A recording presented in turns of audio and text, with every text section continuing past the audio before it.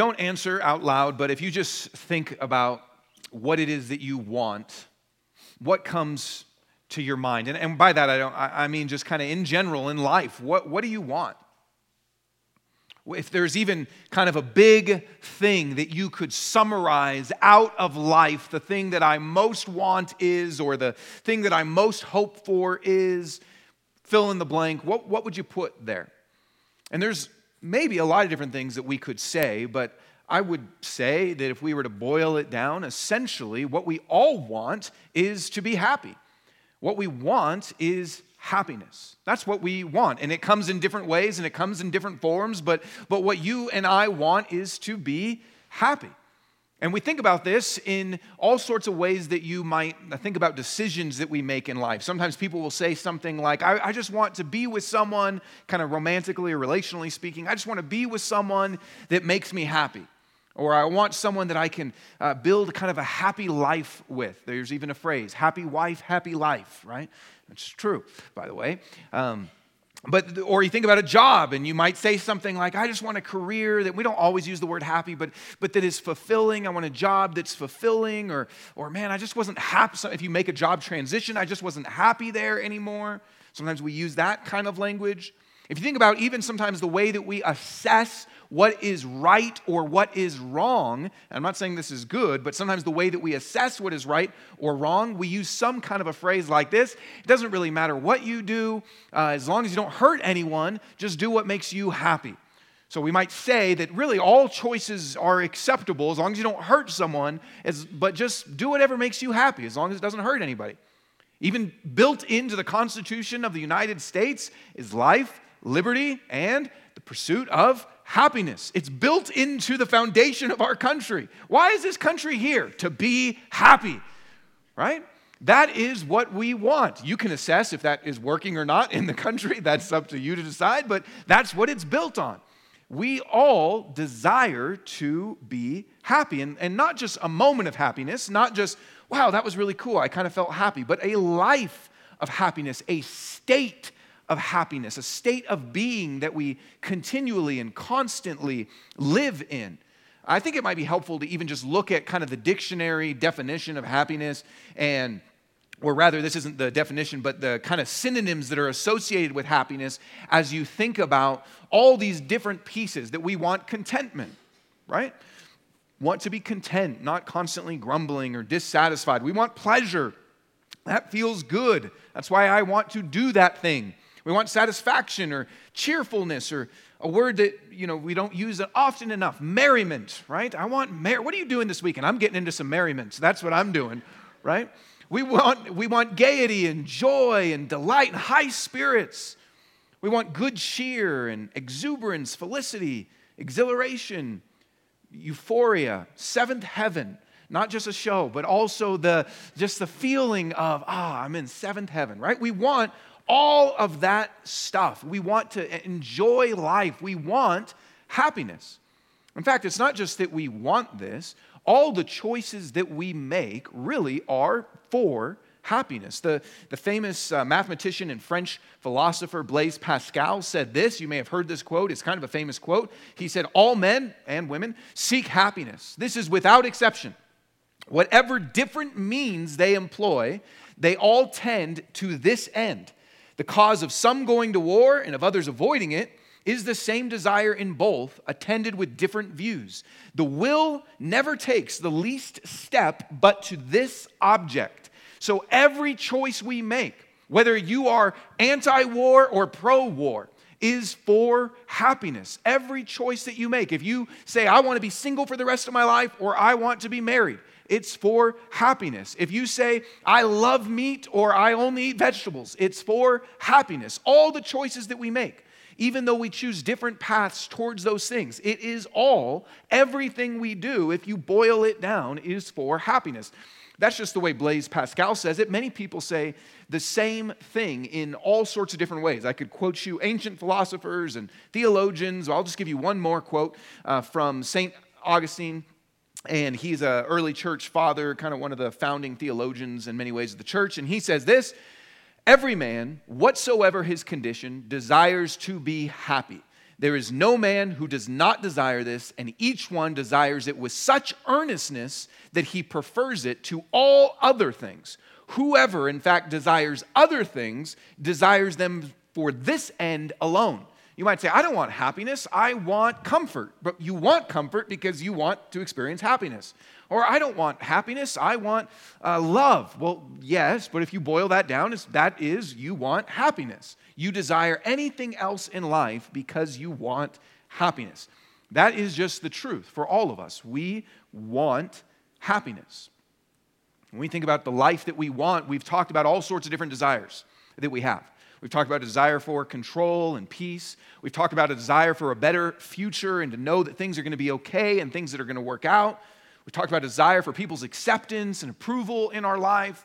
We've talked about all sorts of different desires, and those are all true, but in some ways, underneath all of those things is this, that we desire happiness. In some ways, it's its own thing, but really, it's just the bedrock in the foundation of why we want all those other things to begin with. We want happiness, but we struggle. We struggle to have happiness. Some of you might walk in here today very happy, very joyful, having lots of merriment in your life, and others walk in feeling it's a struggle. There's ups and downs. In fact, this just came out a couple days ago on CNN. It said American happiness hits record lows. And just the different polls and things that they use to study this, and they've been studying kind of happiness in America, and other countries do this as well for years and years and years. But this is just a couple days ago, says that American happiness hits all-time low. So I don't know if that's true for you. Maybe your happiness is at an all-time high. But whether or not, the reality is that we struggle. We all want it, but we struggle to have happiness. We struggle to have the joy and the delight and the experience of all the synonyms that we looked at. It's often up and down. It's often out of reach. Or maybe you just look at your life, even if you feel joy and happiness, you just look and go, it could be more. There's actually a best-selling book that's called 10% More Happy. And it came out a handful of years ago, and it was just saying, your happiness can increase 10% more. It's a best-selling New York Times bestseller, because even just that, we all look and go, yeah, you know what? Maybe life is pretty good, but could you be 10% more happy right now?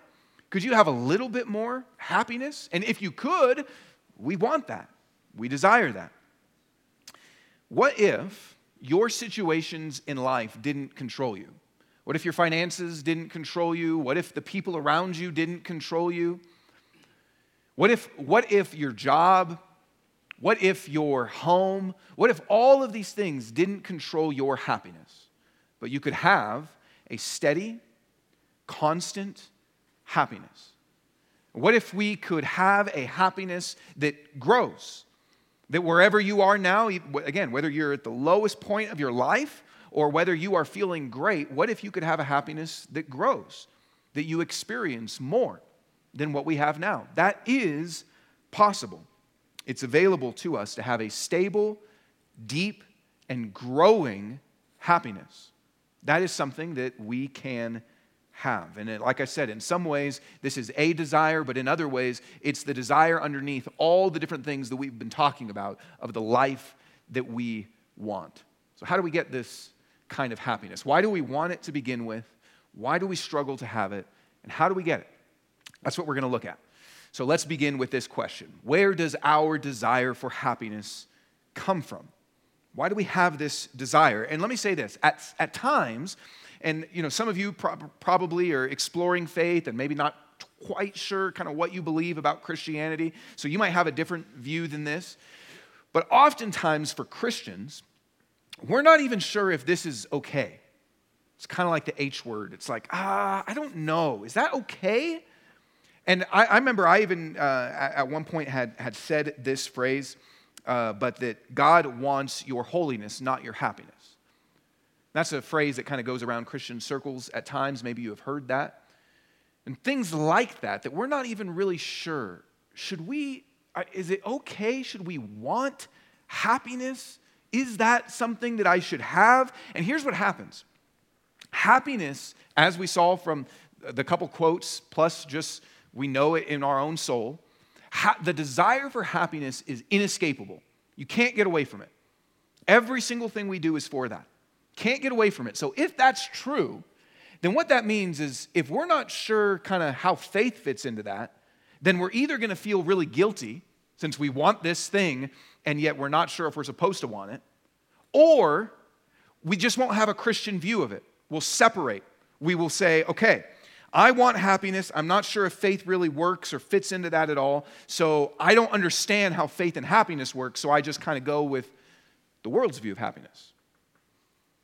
We all want happiness, but for Christians, sometimes we're really not even sure if we should. Where does this desire come from? And I want to give you at least a few things that explain where this desire comes from. The first is this, and we've been looking at many times in Genesis, the bedrock of all these different desires. But if you read this, it says, as God made the world, God saw all that he had made, and it was very good indeed. Evening came, and then morning, the sixth day. So God creates the world. He creates the world and then says, it's very good. That means that human beings were brought into this state of happiness. Very good is that God made this amazing world and that you and I were made for total happiness.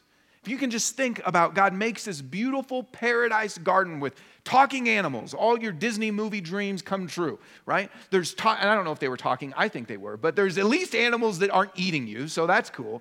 And there's just animals, right? And there's this beautiful garden. No weeds, no allergies, beautiful garden. And they're eating fruit. And they're naked. It sounds like, a Denver Botanical Gardens advertisement, after hours party thing, right? It's just this amazing place. And God says, very good. That's how he made us. That's what he designed. He designed us to live in this state of happiness.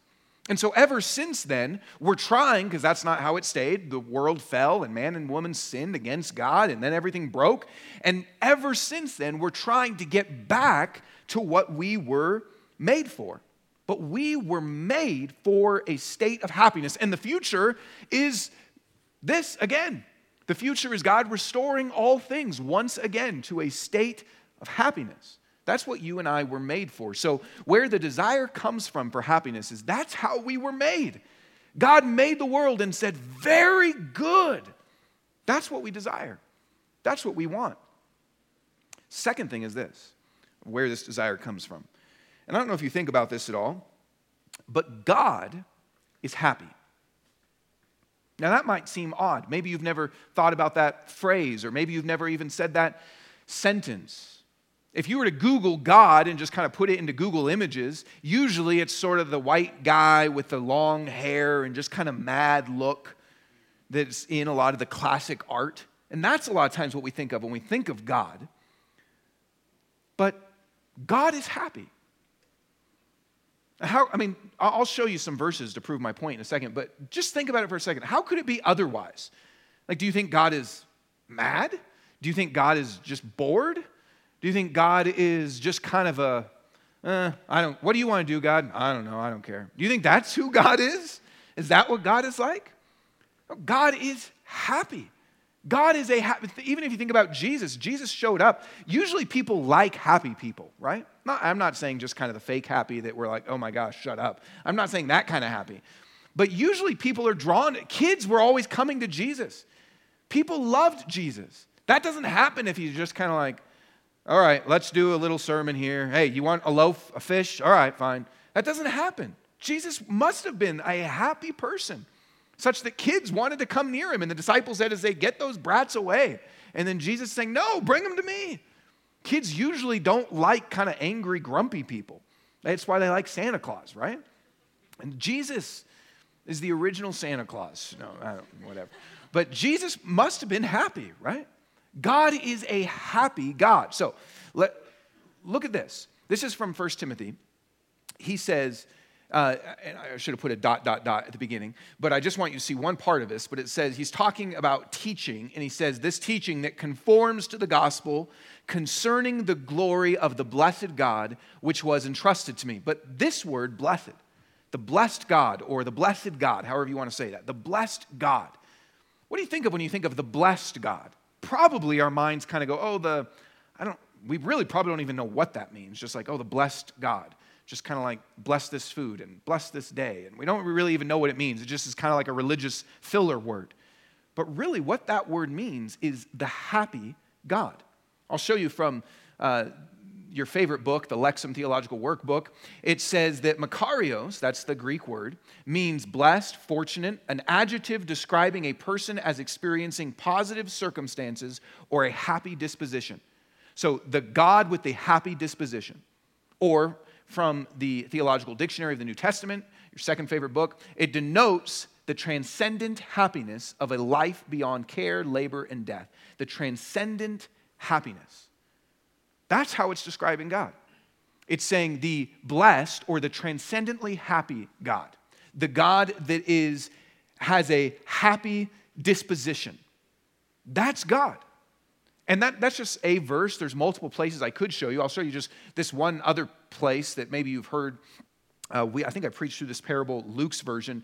But he says at the end of this is kind of the parable of the talents is normally what it's called. His master said to him, "Well done, good and faithful servant. You were faithful over a few things. I will put you in charge of many things. Share your master's joy." Or in other translations, enter into the joy of your master.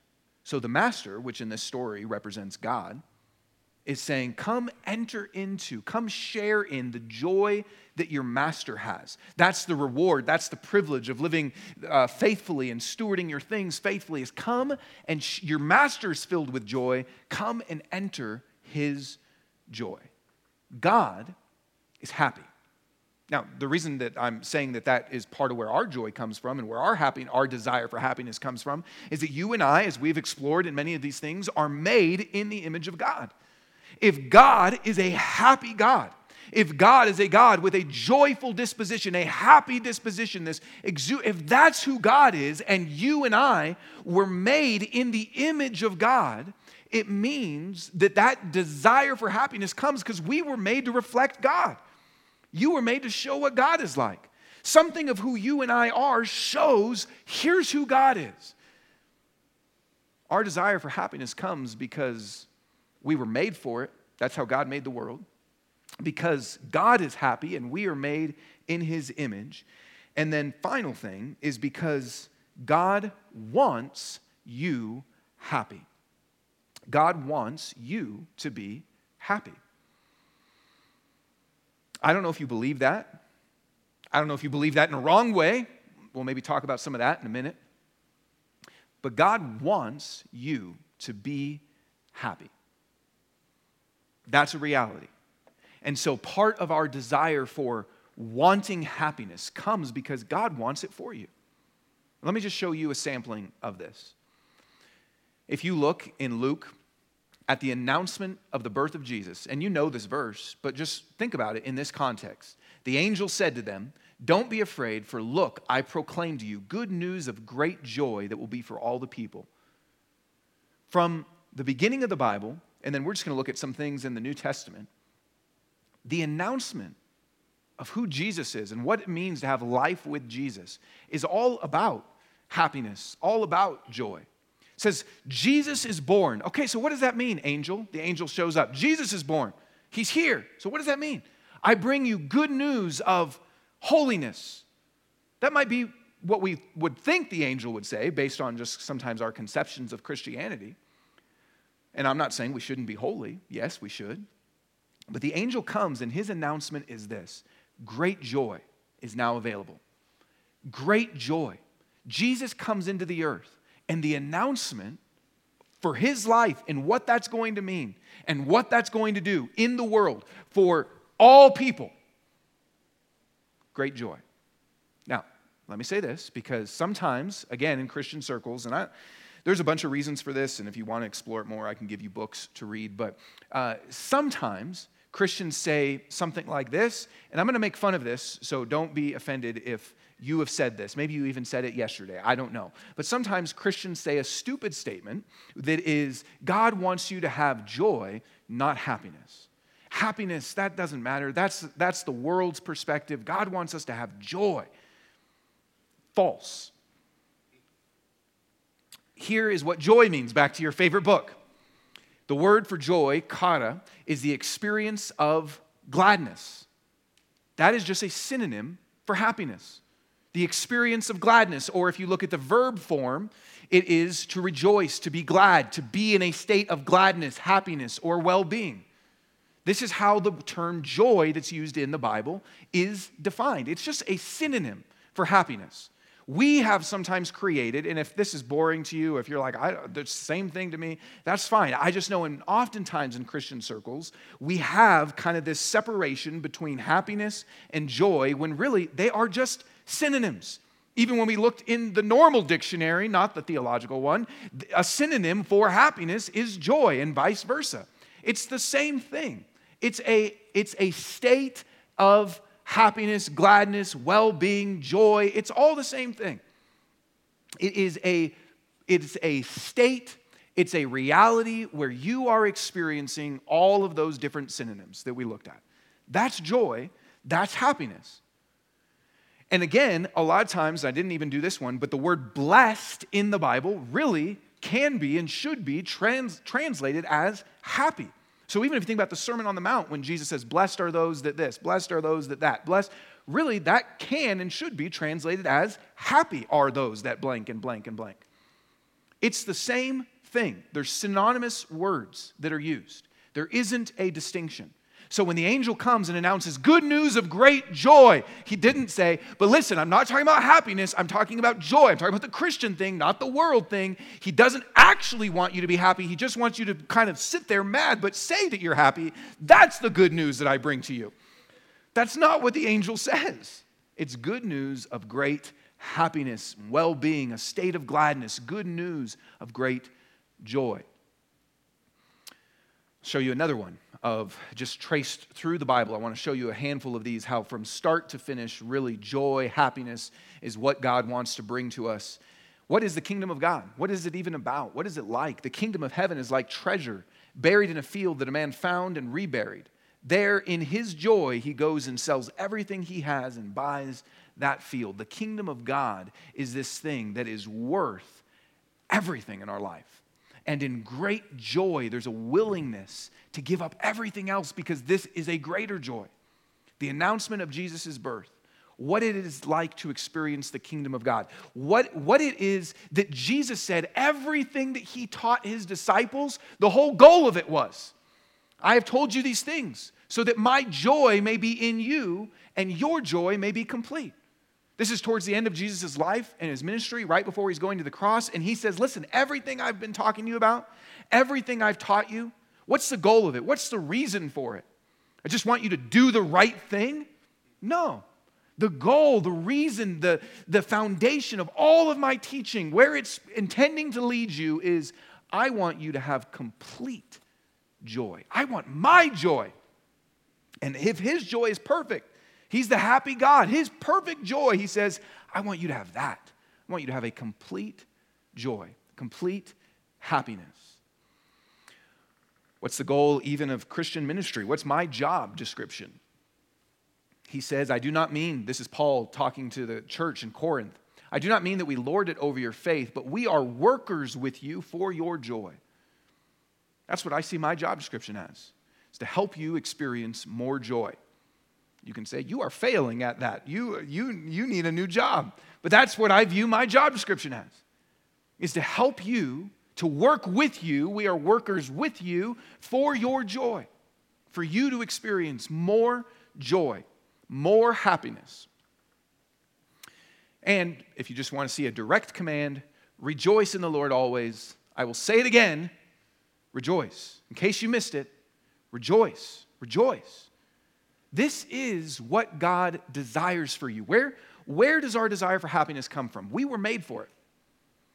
It's part of how we image God, and it's what God wants for you. It's why Jesus came to this earth. It's what the kingdom of God is. It's what church and ministry is all about. It's what God commands us and wants us to experience over and over and over again. It's what the end game and goal of all the teaching of Jesus is intended to lead us towards, is happiness and joy. This is what God wants for you. It's what God wants for me. What that means is you can have it. What that means is, and again, I know some of you are coming in here and you're probably like, man, it was a great weekend. I feel awesome. This is great, great sermon. Woohoo. Others of you might come in and be like, okay, that sounds nice, but that's not what my life is. Wherever you are, what this means is God wants it for you. You can have it, and we can grow into this. Even if you think about that, it's a fruit of the Spirit. Joy, happiness is a fruit of the Spirit, which means as God works more and more in your life, more and more joy can begin to come. But like all things, and like all the fruit of the Spirit, patience and kindness and gentleness, those are things that grow. But what that means, that's really good news. Because sometimes you might hear some of this stuff and go, okay, joy, joy, joy, but I'm sad or I'm depressed or my life is hard. But what it means is you can experience a growth into these things. You can have it more. It can grow in you like a fruit. And yet, we struggle, right? We understand that we want happiness. We understand that we have this desire. We may see that, yes, God wants us to have it. He commands it. And yet we struggle, right? It's not something that's just a constant in our life oftentimes. I don't know where you struggle with joy or where you struggle with happiness. Might be with people or particular people. It might be in your work or your job. It might be just as you look at kind of your life circumstances and things that have happened to you. It might be with your body, physical problems, your appearance. It can be all sorts of things that we're kind of discontent. That we look and go, I'm not where they are, or I'm not where I want to be, or I'm not where I thought I would be. And we can experience a lack of happiness, a lack of joy, a sadness, a despair, a discouragement, a discontent, however you want to keep going down that line. That is oftentimes what life is like. Why? Why do we struggle to have happiness? And there's a lot of reasons. There's a lot of things that we could go through in the Bible and look at where it explains that you'll experience a lack of joy or a lack of happiness if you go down this road. But I just want to give you two kind of big categories of why we struggle to have the happiness that we want so badly. Isn't it interesting that we put so much energy, and Blaise Pascal and Augustine say that everything we do is to get happiness, and yet so often we don't have it. So often it's up and down. Why is that? First thing is this. We seek happiness in this world, and yet, as we've looked at in some other things, this world is broken. We seek happiness in the things here, and yet the things here will ultimately disappoint us. I love the book of Ecclesiastes. And this is, I'll go back to it in a second. The book of Ecclesiastes is written by Solomon, who was this great king of Israel, the wealthiest, wisest man that ever had lived at that point and possibly even today. And he writes this book telling us kind of this journal of his experience of saying, I want happiness, I want pleasure, and all the things that he did to get them. Imagine if you had endless resources at your disposal. And you had endless ability. You had all the money, all the power, so there's no obstacles in your way. You're king. You could do whatever you wanted to get happiness. What would you try? What would you do? If you said, okay, I've got everything available to me to get happiness, what would you do? Maybe some of you brainstorm about this often, If I win the lottery, that's kind of, where that mind goes. If I win the lottery, I'll be bankrupt. That's actually statistically what ends up happening. But anyways, that's another sermon for another day. Here's what Solomon says. I said to myself, go ahead. I love that he's talking to himself. Go ahead. Go for it, buddy. Go ahead. I will test you with pleasure. Enjoy what is good. But it turned out to be futile. I said about laughter. So he says, you know what I'm going to try? Laughter. I'm going to hire Kevin Hart. I'm going to hire Aziz Ansari. I'm going to hire whoever you think is funny. I'm going to hire Jim Gaffigan. I'm going to bring them all out, and they're going to perform for me night and day. It's madness. And about pleasure. That's just a big category, so whatever you want to put in there. What does this accomplish? I explored with my mind the pool of wine on my body. Maybe some of you, this was yesterday. I'm sure it was very philosophical like this also, right?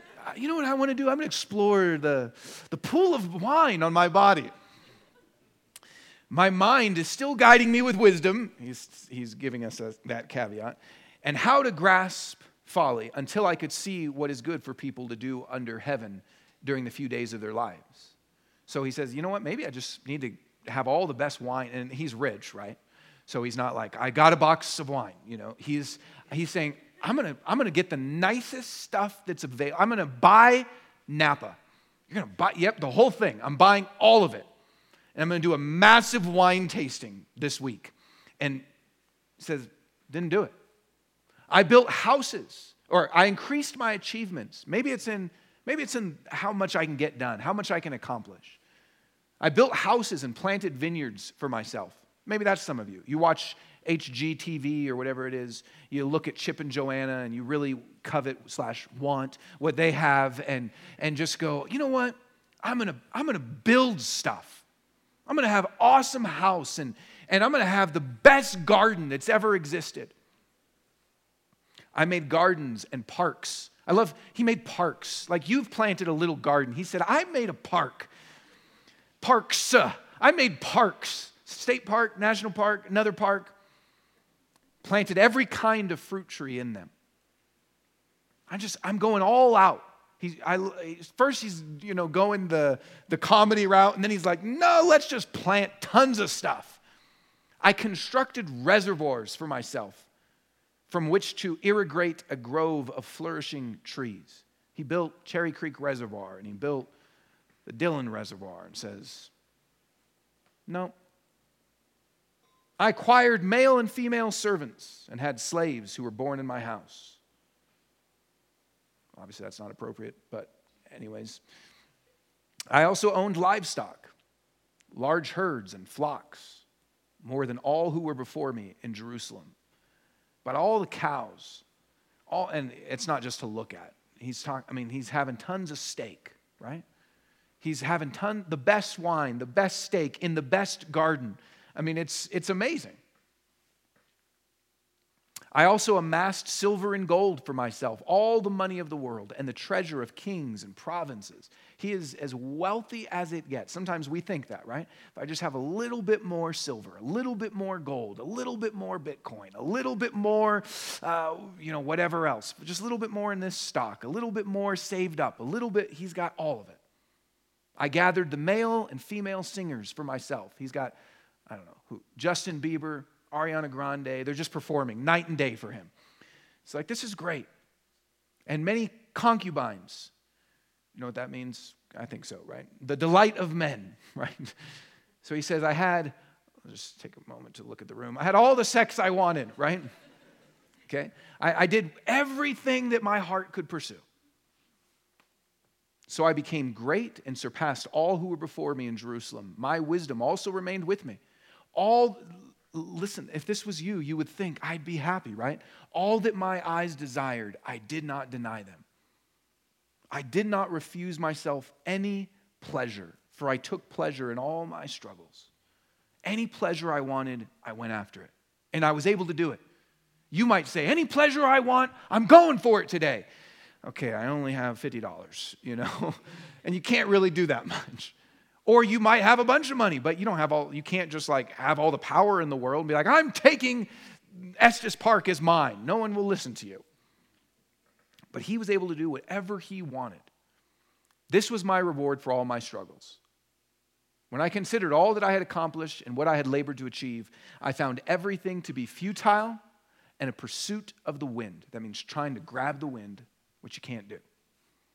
There was nothing to be gained under the sun. Now, this is just a snapshot of this book. But what we see here is he's trying to get everything under the sun in this world, and it doesn't ultimately fulfill.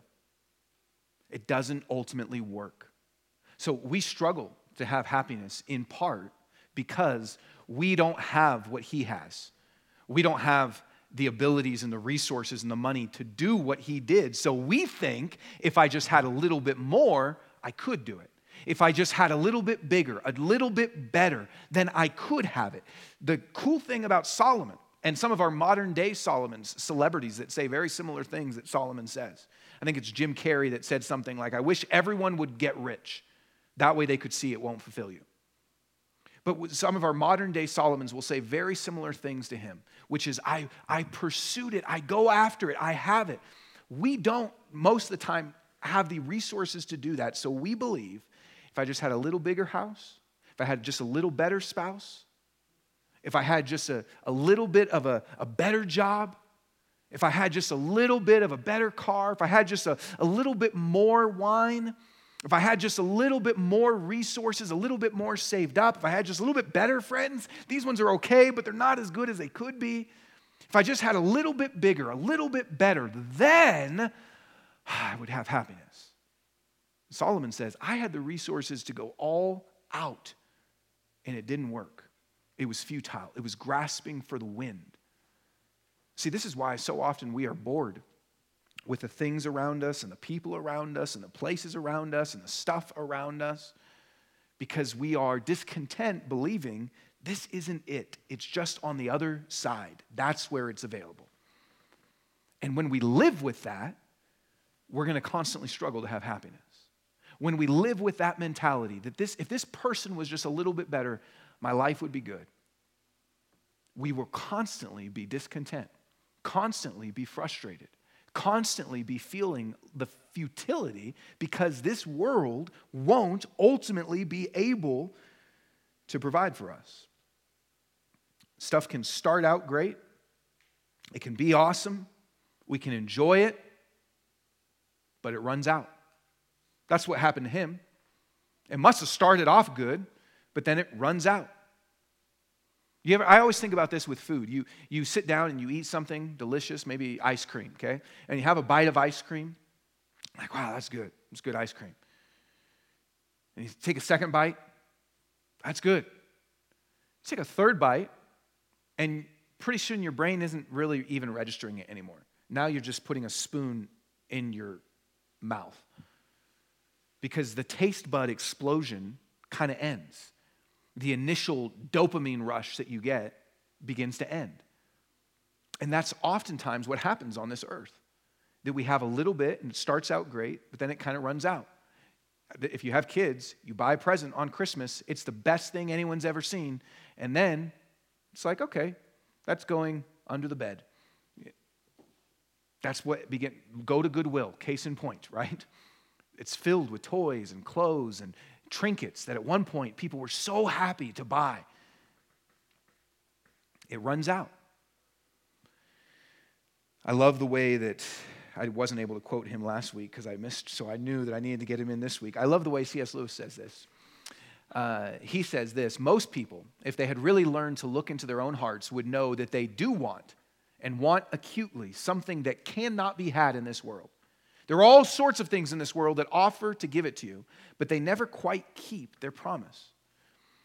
The longings which arise in us when we first fall in love, or first think of some foreign country that you want to visit, or first take up some subject that excites us, education, are longings which no marriage, no travel, no learning can really satisfy. I'm not now speaking of what would be ordinarily called unsuccessful marriages or holidays. It's not talking about the ones that suck and don't work out, or learned careers. I am speaking of the best possible ones. There was something that we grasped at in that first moment of longing which just fades away in the reality. I think everyone knows what I mean. The wife may be a good wife, and the hotels and scenery may have been excellent, and chemistry may be a very interesting job, but something has evaded us. I think that he's right. I think most of us, if we look into ourselves, we'll see that's true. It may be an awesome vacation, but it wasn't quite what we thought when we planned it. It might be, you wanted so bad to get married, and it's great. It's a beautiful gift. But it probably doesn't live up to the imagination in your head of what it was going to be. You moved to Denver, and you saw the pictures, and the Denver Tourism Bureau did their job, and so I'm only going to be on the mountains every day. I'm going to be on the mountains and drink beer every day. That's it. And you're like, okay, Denver's cool, but it's still, nothing can ever quite give what it delivers. Something always evades us. Why do we struggle to have happiness? This is the first reason. That we experience in this life and in this world, under the sun, a frustration that can never quite provide. And then secondly, ultimately, you and I are made to know God, to love God, to enjoy God. That's what we're made for. We're made to know Him, love Him, obey Him, follow Him. That's where life and happiness is going to be found. But without that, we will lose our happiness. Here's a couple places that speak to this. Psalm 1:1, how happy is the one who does not walk in the advice of the wicked, or stand in the pathway with sinners, or sit in the company of mockers. Now, he's stating it positively, saying the happy life is following God. But what that means, conversely, is that if we are walking in a way of sin, and we're walking in a life of sin, and with people that are encouraging us to sin, and kind of the community of sin, we won't have happiness. It's not just that it's wrong, it's actually the path to a life of frustration and a lack of joy. And then he says it like this here in Psalm 40, how happy is anyone who has put his trust in the Lord and has not turned to the proud or to those who run after lies. Saying that when we put our trust in God, we experience happiness. When we build our life saying the most important thing to me and what I'm going to found my life upon and what I'm truly banking my satisfaction in and all the different things that we've looked at. We've looked at control and approval and all. If I say I'm trusting God for His control, I'm trusting God for His approval and His acceptance. I'm trusting God for what He's going to do in the world, not me just saying that everything's going to work out. When we do that, we experience happiness. But apart from that, you won't. You trust in your own control or in some other thing to give you control. You trust in some other form of acceptance. You trust in the world just kind of working out and things being good.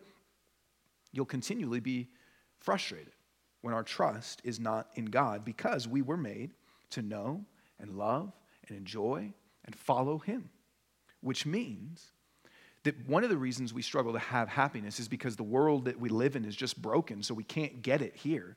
But it's also because we continually put our trust in other things.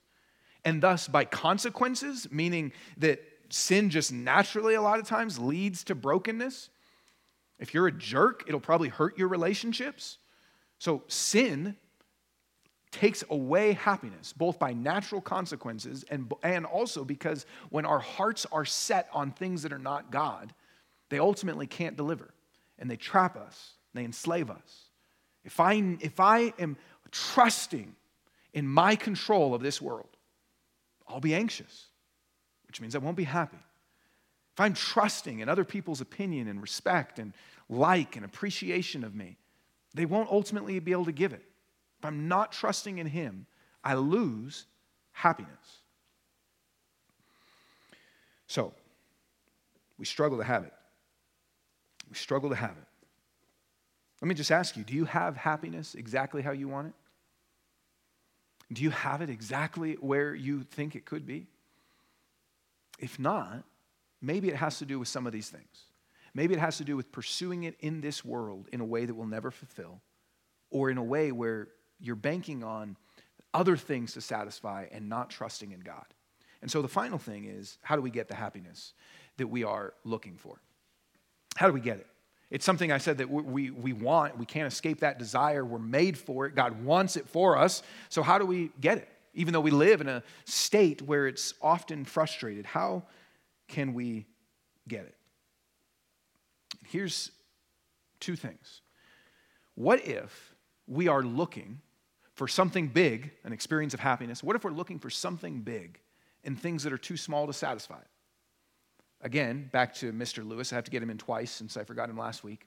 He says, if I find in myself a desire which no experience in this world can satisfy, the most probable explanation is that I was made for another world. Which means this: if we constantly feel in ourselves, I want happiness, but this doesn't provide it and this doesn't provide it, what if all of that is actually intended to draw us to God?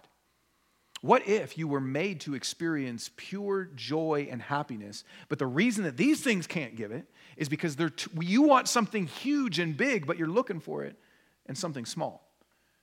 It's a dying man that is so thirsty and just, parched and dehydrated and taking a little eyedropper of water. Saying, I need this big thing, and I'm looking for it in a water dropper. What if all those things are intended to lead us to the ultimate source of joy? And that's what the Bible says. Psalm 16:11 says, "You reveal the path of life to me. In your presence is abundant joy. At your right hand are eternal pleasures." That says that you want this. You don't maybe even realize it, but what you want is this, but you're searching for it in all these other things. And he says, it is available. It's in me. Listen, we think about this with God of other things. We think God is all powerful, right? All the power in the world, God has it. We think God's all loving. All the love in the world, God has it. God's all wise, all the wisdom, but all the joy in the world, all the happiness in the world. God is the source. God, in his presence, is abundant joy. In his presence is eternal pleasure. Jesus says it like this. This is really a verse that is the basis in many ways of the name of our church, True Life. "A thief comes only to steal and kill and destroy. I have come so that they may have life and have it in abundance." And that idea of life is the same thing. He comes so that we may have this fulfillment, this quality, this abundant life that he comes to give. See, the way that we can get the happiness we long for is going to the ultimate source of it, which is him. What Jesus is saying, what David is saying in this psalm, what God is saying to you, even today, is I know your longings.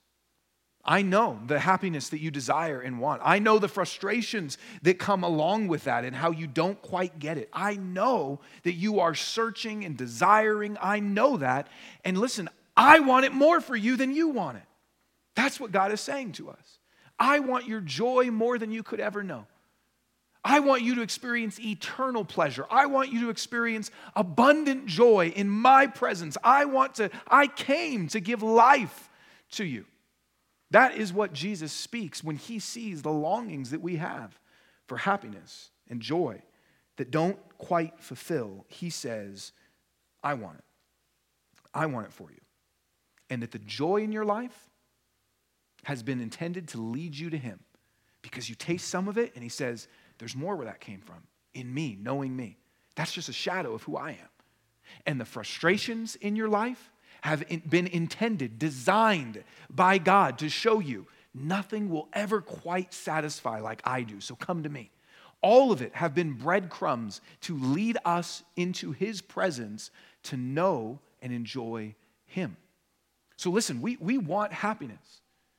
We're searching for it in little pieces. It's like, go back to breadcrumbs. If you saw pieces of breadcrumbs on the floor and you said, oh man, that is so good, but missed the delicious warm loaf of French bread sitting on the counter, that would be foolish, right? And he's saying, I have put these things here to lead you to me, the ultimate source, the bread of life. I want you to taste and see that I am good. I want you to experience in my presence what you were designed for, what you were made for. Here's what this practically means. If it's found in his presence, then how do we access his presence? Well, there's a lot of ways, again. But one of them is just spending time with him in prayer and listening to his voice in the Bible and talking to him in prayer. That's one way that we enter his presence. Here is a way that we enter his presence, gathering with his people, listening to his words spoken into our life, responding to him in song, taking communion. Those are ways that we respond and enter into his presence. It's found in him. It's found in him. And it's found as we walk with him and obey him and trust him, which is why, let me go back to something I said. God wants you happy, but you can't take that to mean God wants me happy, so I'm going to do these things that God tells me not to do. But I know that they're right because God wants me happy. No, that's not how it works. God wants you happy, so God says, come with me where I'm taking you. God wants you happy, so he says, come to me, come know me, come follow me, come learn from me, come experience who I am, because he wants you happy. And when we say, just as a phrase, God wants me happy, so I know this is the right decision, that is a foolishness that will lead to death.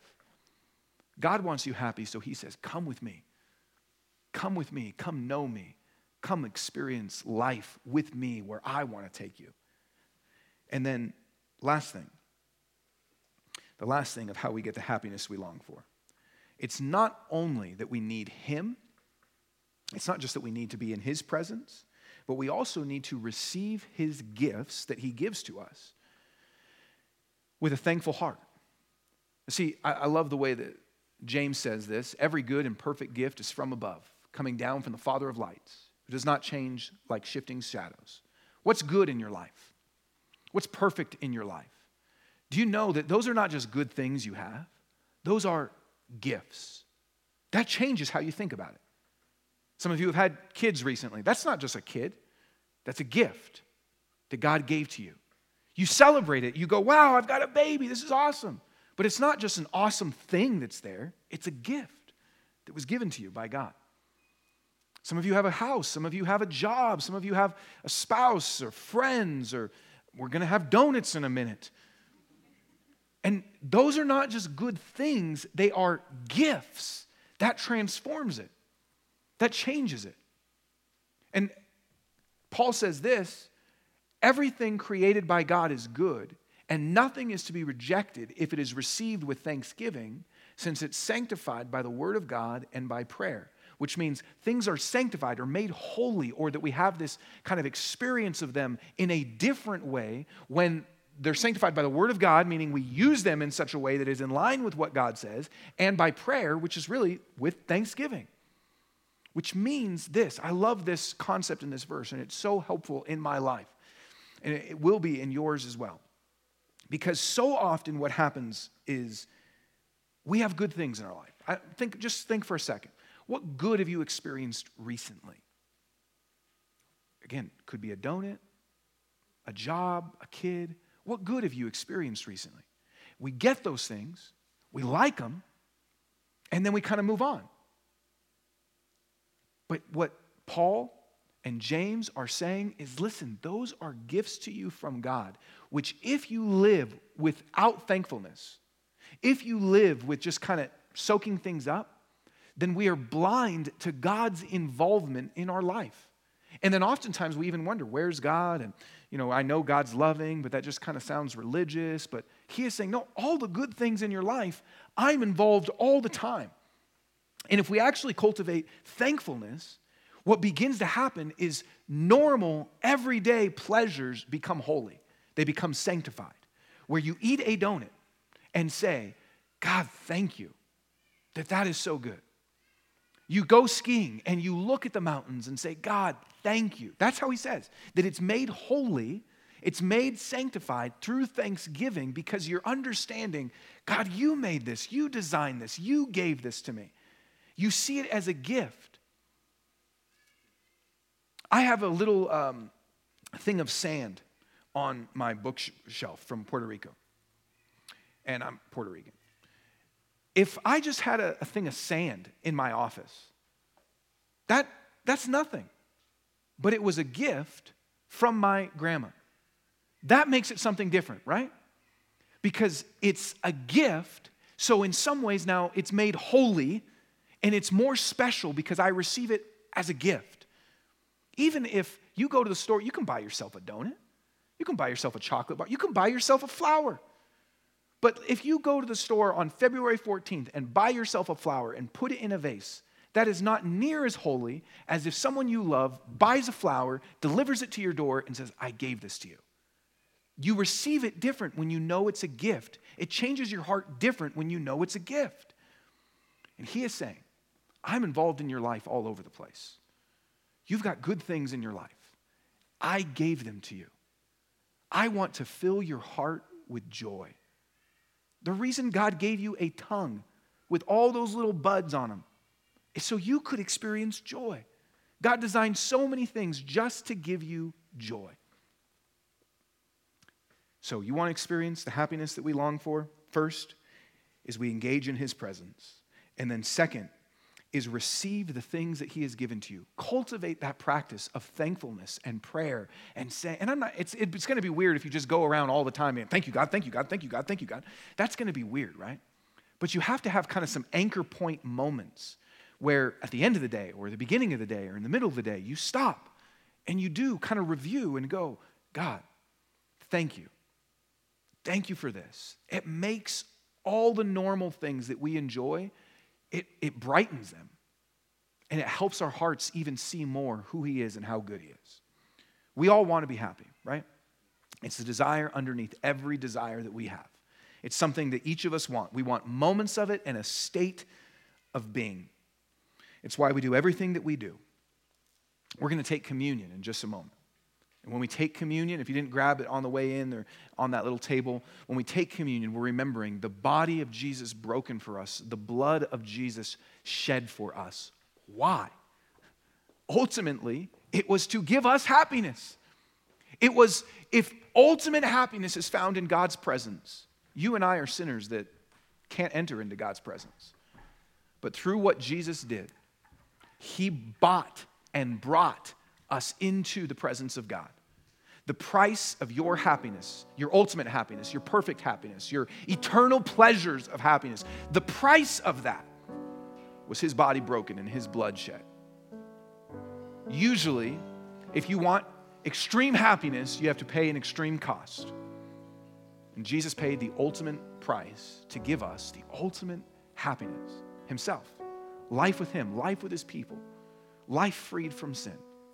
Life enjoying his goodness and his gifts, knowing that we have a Father that gives to us. So as you take communion, I encourage you, confess where you have pursued happiness in ways that we shouldn't.